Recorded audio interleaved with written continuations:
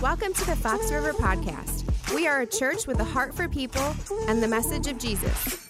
It is our desire that you'll be drawn closer to God through today's teaching. To access notes from today's message, go to foxriverchristian.org/message. Thanks for listening. Hey, Fox River, how you doing? Good, man. It's good to be here. That was a quick turnaround, all right? So, hey, anyone think the Christian life is easy? Anybody think? It's kind of rhetorical, but man, okay, sometimes yes, sometimes no, maybe, all right? So, hey, the truth is, Jesus saves our life, but he also takes our life and he turns it, what feels like upside down, right? But it's actually right side up. I remember, right, fresh out of college, I landed a sales job, all right? And this sales job was with a sports-related company. And basically what I did is I sold packages to companies or corporations, sports packages, so they could entertain like their clients at different sporting events. Now, it was really nice, right? Great thing about the job was I got to help companies with their customers, and I also got to make some money, all right? So that was really, really nice. But the not-so-good part of it was I was trained and I was expected to lie, all right? Now, lying was something that I was really good at. I've been doing it my whole life, all right? About 20 years at that point, not a problem. But ever since I became a Christian, which was just a short time before this, man, the Holy Spirit he wouldn't allow me to have comfort when I lied. He wouldn't allow me to have comfort or peace inside when I was thinking about lying, okay? It was really, really tough. So I remember sitting there at my desk, staring at the phone, day one, and I just couldn't pick that phone up. I just couldn't. I would reach for it. Sometimes I touch it. I'm like, I just can't. I can't make the call. I can't do it because God's Spirit was calling me to be honest. Now, I know not all sales jobs are like that, so please don't mishear me, but this job, man, that was a big problem for me. I just couldn't bring myself to lie. So I went into the stairwell. I still remember what the stairwell looked like. I remember the building I was in. I remember where the desk was, all of that, right? Just vivid memories. So I go in there, and I remember calling Nicole. We were just married at that point, and I remember calling her and I remember almost crying. I just felt like such a loser. Like, here, I finally got a job, and now I can't even do the job. And I said, honey, I think I might have to quit. And that's exactly what I did. It turns out, right, if any of us had any doubts, it turns out the Christian life is not easy at all sometimes, all right? And the simple fact is this: Christ cost me my job. I'm not blaming him. I'm just saying facts are facts.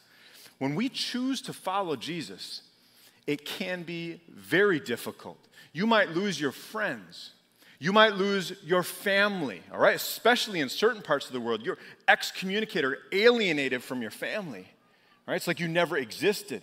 You might lose your fame or your popularity. You might lose your fortune or your job, like I did in that case. Probably lose your Twitter account too. Anyways, moving on, all right? But while we can take great comfort in what Jesus says in Matthew 19, he says, hey, anything that you've lost for my sake, anything that you've lost because of the gospel, listen, you will gain it back 100 times over, like 100-fold you'll get back, and you'll get eternal life. We should and we can take great comfort in that. Hallelujah. But that doesn't take away from this very relevant question. And I have a sneaking suspicion it's going to become more and more and more relevant in the years to come. What do I do in the moment when Christianity is hard? How can we as the church, us as individual church members, how can we be unstoppable, even in the face of great difficulty as a Christ believer and follower? That's exactly what we're going to talk about today. It's exactly what we're going to see in God's Word. It's exactly what we're going to consider in our own lives so that this isn't just a few minutes we spent together on a weekend, right? But by God's grace, He'll actually make some changes and we can walk out our faith, okay? So before we get into any of the good stuff, Let's pray together, all right? Dear Jesus, thank you for today. Thank you, Father, for the grace that you give.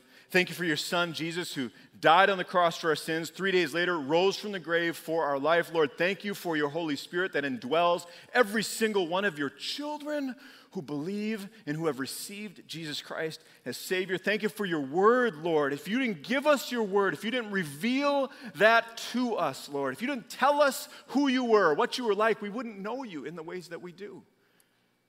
Thank you for that. Help us to hear from you today, Lord God. Help us to understand what you're trying to tell us, Lord. And God, not only that we would hear, not only that we would understand, but Lord, help us to believe. Help us to respond in faith and to walk with you. Bless these precious few minutes we have together today, Lord God, that you would be glorified in it all and above it all. We pray this in the name of Jesus Christ. Amen. All right, let's turn to Acts chapter 5. Acts chapter 5. Turn there on your device if you got it. Turn there in your Bible if you got it. As we get into Acts chapter 5, as you turn there, it's important that we appreciate, hey, what in the world is going on in Acts chapter 5, okay? So Acts chapter 5 takes place pretty early on in the church, okay? This is in year number 1 for sure.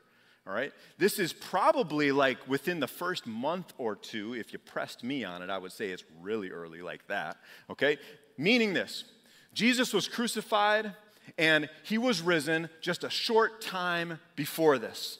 All right? And then before, right, Jesus died, he was risen, and then before he went up to heaven where he is now on the right, at the right hand of the Father, before he went up, he said some really important words to his followers. Here's what he says in Acts chapter 1, verse 8. This is the second part of the verse. He tells them, he said, you will be my witnesses in Jerusalem, and then in Judea and Samaria, just a little bit further out. And then after that, you're going to be my witnesses to the ends of the earth.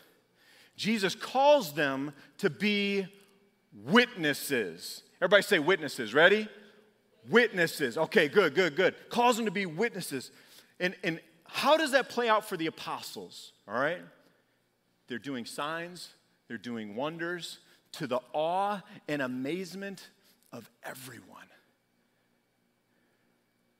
And the unstoppable church is experiencing unstoppable growth.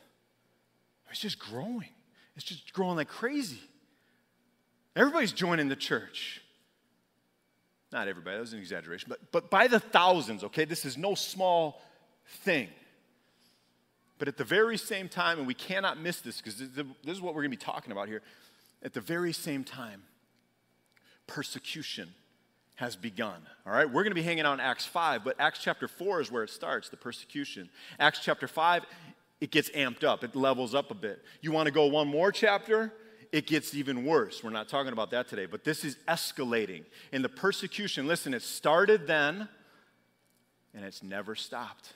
And it will continue to happen until Christ comes back, perhaps one day very soon. All right? But here in Acts 5, living the Christian life was getting really, really difficult. So, all right, that's enough background, that's enough context. Let's get into the verses. Acts chapter 5, we're going to start in verse 17, and we're going to go all the way through verse 26. All right, so the church is growing. Here we go. Verse 17. Then the high priest, all right, and all his associates, these are people being described here, these are people who don't believe in Jesus, okay? They're the Jewish people who have not accepted Jesus as Messiah, all right? So the high priest and all his associates, who were members of the party of the Sadducees, they were filled with jealousy, right? Because the church is growing. People are leaving, what they're in charge of. They're leaving and they're joining the church, right? So you're getting jealous. Verse 18, they arrested the apostles and put them in public jail. But during the night, an angel of the Lord opened the doors of the jail and brought them out. And the angel said this, go stand in the temple courts. I'm letting you out of jail. Go stand in the temple courts and tell the people all about this new life, all right? By new life, meaning this. Tell them about the gospel. Tell them that Jesus is God. Jesus is the Son of God. Jesus is the Messiah. You were looking for the Messiah for thousands of years, and he finally showed up. Tell people who Jesus is. Tell them that, yes, he died, but he also rose from the grave. He's alive, and he's at the right hand of the Father right now. Tell them that they can have life simply by believing. Tell them this good news all about the new life. Verse 21, at daybreak they entered the temple courts, just like the angel told them. And as they had been told, and they began to teach the people. Now, when the high priest and his associates arrived that next morning, they called together the Sanhedrin, the full assembly of the elders of Israel. All right, these are the religious authorities in Jerusalem. All right? And they sent to the jail for the apostles. Like, okay, we're ready to have trial. Go get the apostles that are in jail. Bring them here. We're going to have this trial. We're going to find them guilty, and we're going to mess with them, okay? But hey, first things first, go get them, bring them here. Verse 22. But on arriving at the jail, the officers, they did not find them there. So they went back and they reported, hey, we found the jail securely locked with the guards standing at the doors just like they were supposed to. But when we opened the doors, we found no one inside. On hearing this report, the captain of the temple guard and the chief priests, man, they were at a loss, wondering what this might lead to. Like, oh no, what are we going to do now? Verse 25. Then someone came and said, look, the men you put in jail, they're standing in the temple courts and they're teaching the people.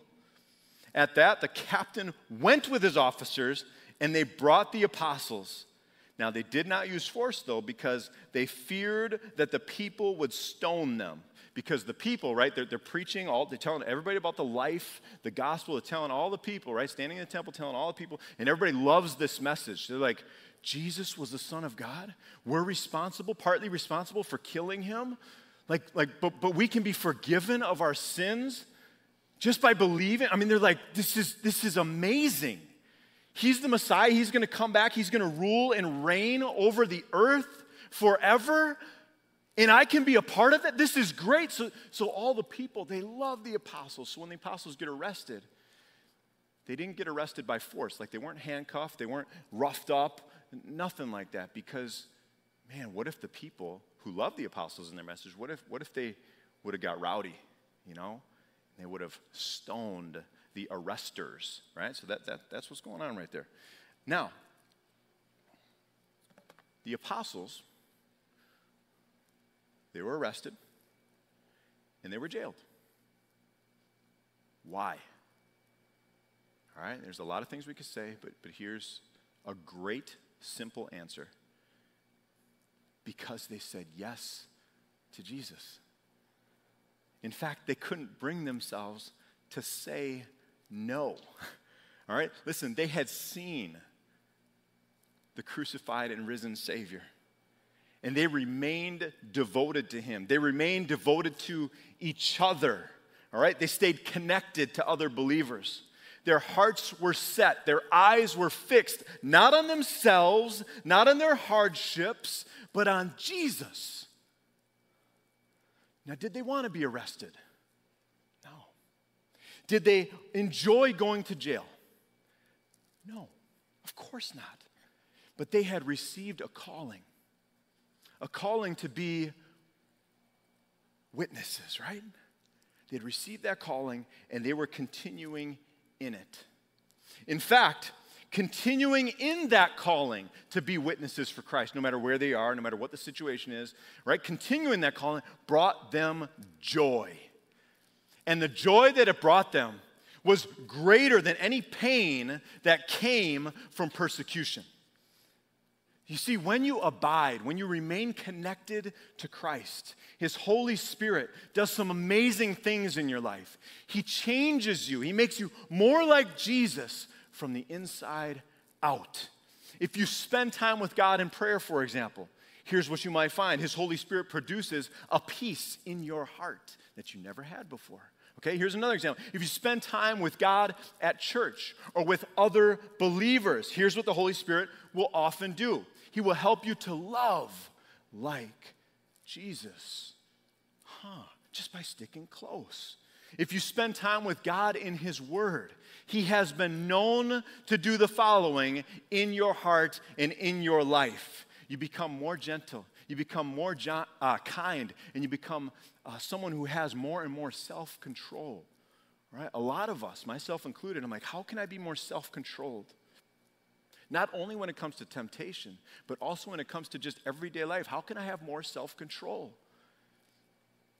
Now, sometimes we run to the local bookstore, all right? Or we go to, audible.com or something, and we get a self-help book. Or we try and get the best advice, or we come up with a good plan. And I'm not knocking any of those necessarily, but the primary way that we can have self-control, and God provides us this avenue, is by remaining connected to Christ. Even in times when living out your faith can be extremely challenging, like what we're seeing in Acts 5, He will provide you joy. He'll give you joy even during suffering. So, this trial takes place. The verdict came down, and guess what it was? Guilty. Guilty of disobedience, because they were told, the apostles were told, hey, stop talking about Jesus. And they wouldn't stop. All right, when they were told to stop talking about Jesus, they said, you know what? We're not going to listen to you. We're going to listen to God, because He says to talk about Jesus. He says, hey, tell the people about this new life. We're going to listen to Him. So, that verdict came down, guilty. And the Sanhedrin, right, the ruling Jewish authorities, they were going to teach these apostles a lesson. So what we read in verse 40, the second part of it, is that they called the apostles in, right? After they figured out what are we going to do, they called the apostles in and they had them flogged. What does it mean to be flogged? All right, this is not a Roman scourging, which Jesus was scourged by the Romans. This is different. This is a Jewish flogging. So what is that? To make sure we get a crystal clear picture of that, I'm going to describe to you what Jewish flogging is directly from the oral Torah, all right, the Jewish oral law. Specifically, what I'm about to summarize for you, I'm not going to read it word for word, but I'll summarize for you. This is from the Makot, section 23b, which is all about flogging. Okay, here we go. The person being flogged, their hands are tied around a post, some kind of post system, maybe two posts, maybe one post, but they're tied so that they can't get away. They can't squirm away. Their garments, their upper garments, like shirt and stuff, they're forcibly removed. If they rip, they rip. Who cares, right? But they're forcibly removed to expose their chest, their torso, and their full back. And they are made to kneel or hunch over, as described in Deuteronomy chapter 25, verse 2. All right? So that's the person being flogged. The person who's doing the flogging, all right, they stand behind the person on some kind of stone, all right? So they're elevated just a tiny bit. And what they do is they're holding a 2 to 3 foot long layered leather. It's made out of ox hide and donkey hide, all right? Layered leather, it's about a hand's breadth in width. And like I said, 2 to 3 foot long, because what you want to make sure, according to the Mishnah, according to this, is when you flog them from behind, you want to make sure it's long enough to reach around the front to their belly button, all right? So ouch, right?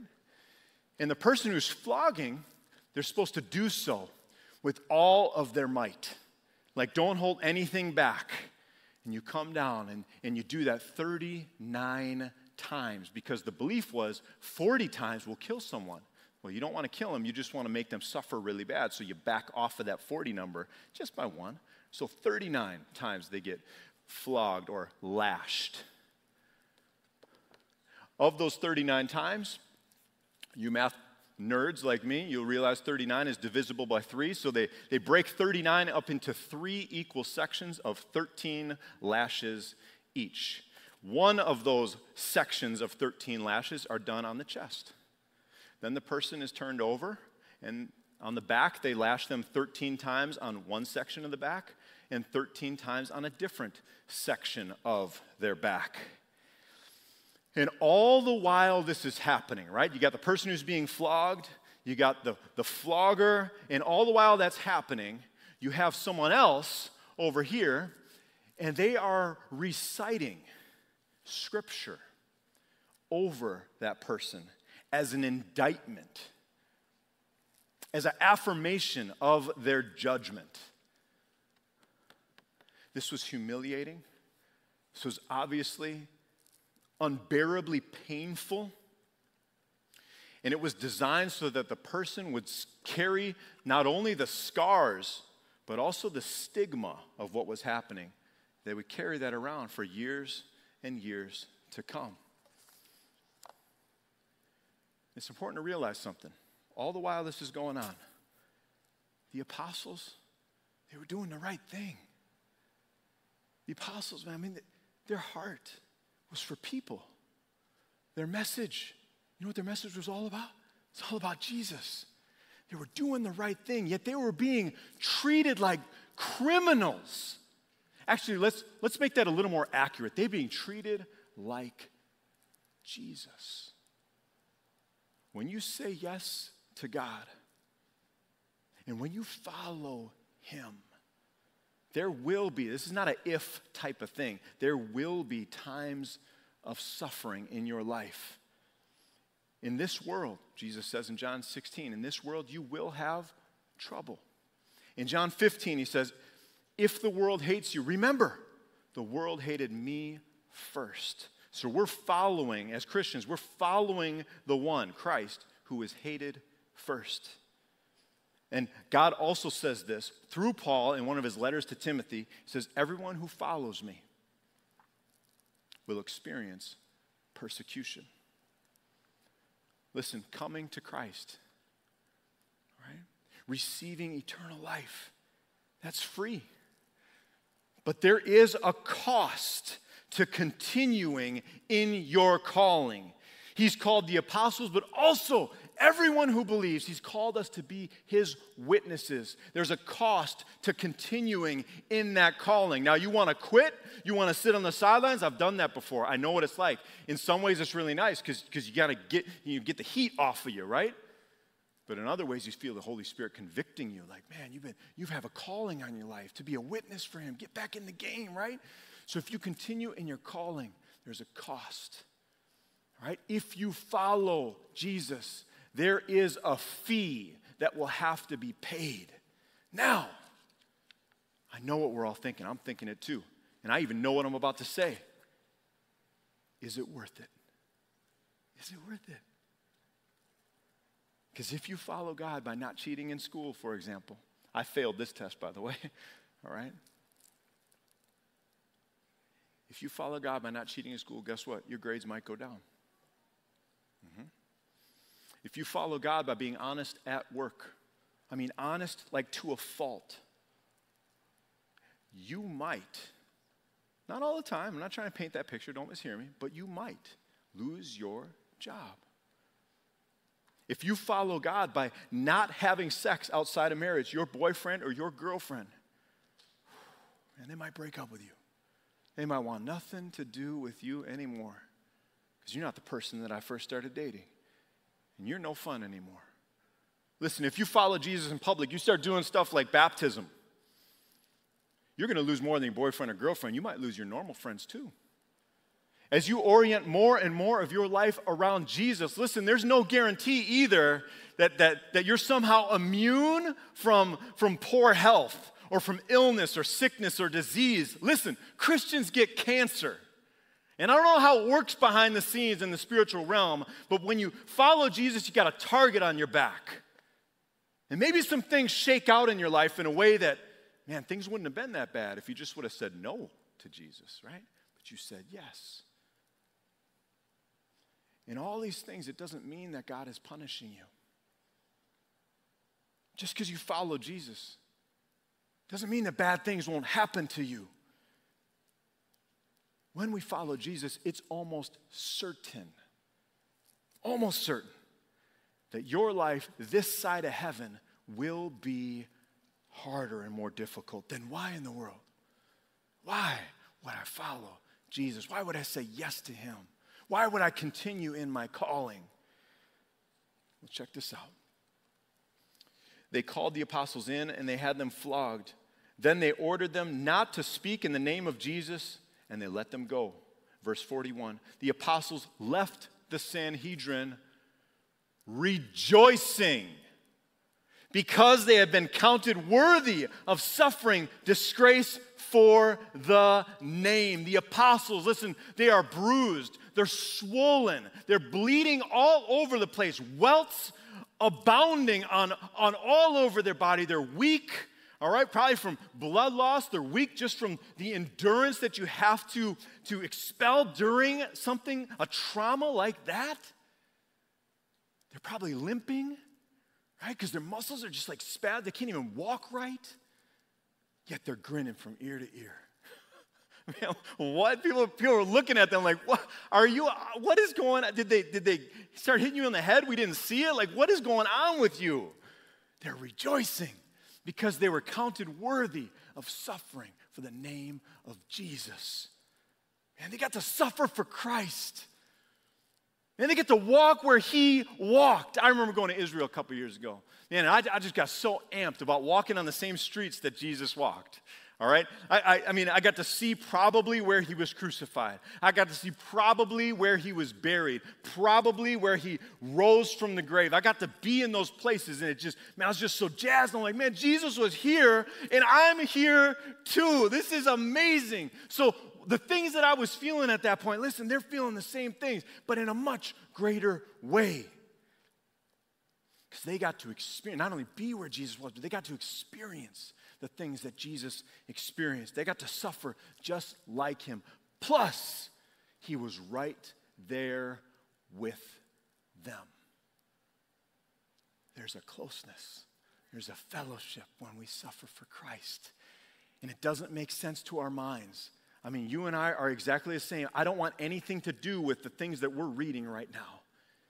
But if you talk to people who have been locked up because they're Christians, if you talk to people who have experienced trauma and beatings and persecution for the name of Christ, they will tell you 10 out of 10 times, they'll tell you there was never a sweeter time in my life. Never. Because there's a closeness with Christ that you can only have in suffering. You get to suffer with him. And by the way, God was reaching others through what was happening. Us today, too. We're reading about what happened, and God is working on our hearts because of it. They knew, no question, they knew it was worth it because they knew what God said and they believed it. They believed it. They knew that God is unstoppable. They knew that Jesus was building his unstoppable church. And they knew that he was coming back one day to rule and reign on the earth forever. And they knew that if we endure and if we follow him, we will also reign with him. They knew because God rewards those who earnestly seek him.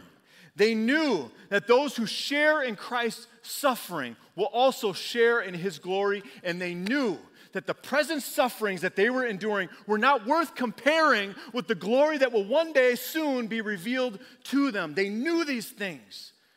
I got some good news for you. If there's sacrifices you're making in your life, if you're coming to forks in the road and the entire world, it seems, is going this way and the road is just wide, right? Everybody's going this way. It's the easy way to go. It's the road traveled very often, right? But you are going this way.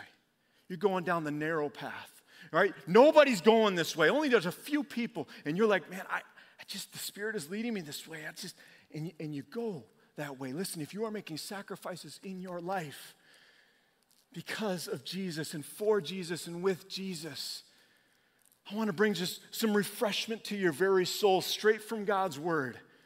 It is worth it. The day is coming when each of us will stand before God. And on that day, we will begin to see for the very first time, all right, a holy, satisfying, a holy, terrifying sliver of the Savior's splendor and awesomeness. We never had it before. We'll see it that day, and something is going to dawn on us. And it will be this: I just want to give my King everything I can. I just want to give it to him. I just want to give it to him. And the only thing that we'll be able to give to our King is what he has given to us.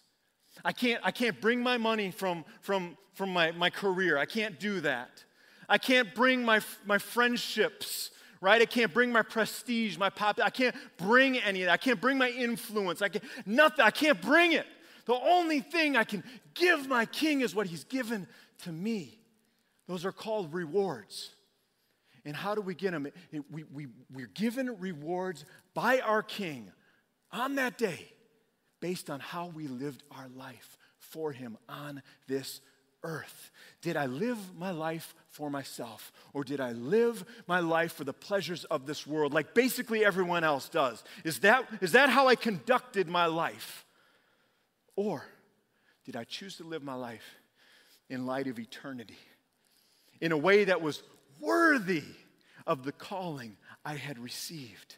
Was I willing to say yes to God even when it was really hard? In what areas of your life is Christianity hard? I want you to really think about that. You might even write this down. You might text yourself. You might tell a friend, right? But seriously, find an answer to that question. It's probably not that hard. In what areas of your life is Christianity really hard? And in those areas, how is God leading you? The opportunity to worship him is coming to an end this side of heaven. The clock is ticking. I hope you're hearing the urgency in God's message to us today. The opportunity to worship God through giving money to like actual dollar bills or actual check or actual electronic giving, the things that God has blessed you with, the opportunity, the time to give money to his church, to his missionaries, those who are going to places, telling people about Jesus that have never heard it before, the opportunity to support them, to help people that God has around you in your life, to help them in their time of need. That opportunity is coming to a close. The opportunity to bless your neighbor in the name of Jesus Christ will one day pass and is coming quickly. The opportunity to talk to your children, even if they're all grown up, to have conversations with your children about Jesus Christ. That opportunity is not going to last much longer. What do you do when Christianity is hard? Here is the answer we've been building to. We've said it, but we're going to state it just so clearly that by God's grace, we can't do anything but hear it. We continue in our calling to be witnesses, no matter what the situation is. His Spirit leads us to say yes to God, no matter what it is. We continue in our calling, and we rejoice, knowing that it's worth it. The suffering isn't sweet, but the Savior is, right? Following Jesus is worth it every time. Let's pray. God, you've been so good to us. Thank you for helping us to see, Lord, what the early church was like. Thank you, Lord, for helping us to apply those things that we're reading, that history. God, we can apply it to our lives, Lord. Thank you for that. Thank you for showing us what to do, Lord, when Christianity gets hard. Thank you for your promise that it is worth it, that good things are to come to those who say yes to you. Help us to live our lives for you in light of eternity, not in light of what's right in front of us, not according to our comfort, but God, in light of eternity. Help us, God, as your children, those who have come to you in faith in the crucified and risen Savior. Help us to continue in our calling, to follow you no matter what, even when it hurts. And God, to rejoice, to have actual joy as we walk with you, as we suffer with you, Lord, even if that situation comes, and that's what it calls for, Lord. Help us to rejoice, for heaven is nearer now than it ever has been before. Perhaps God is calling you to receive him. If you believe in Jesus, that he died for your sins, if you believe that 3 days later he rose from the grave for your life, and you know you're going to stand before him one day, and you want to be ready, then trust him to save you today. If that's you, if you're like, yeah, I want to receive Jesus today, I want to, would you raise your hand right now? I want to follow Jesus. Amen. Amen. Thank you, Lord God, for the good work you're doing. Thank you, Jesus. For those of us online in our online community, man, would you type saved or I believe, just something like that in the chat so we can celebrate together. Thank you, Jesus. God, thank you that you are still, even today, you are building your church. You alone are good, Lord, and you have been so, so good to us. Be glorified in our lives, Lord. We pray in the name of Jesus Christ. Amen. We hope you were encouraged today. Subscribe to the Fox River Podcast to ensure you don't miss future messages. Stay connected through our social media channels on YouTube, Facebook, Instagram, and Twitter. And of course, make a difference in the lives of those you know by sharing with them. We are grateful for you and hope you join us again soon.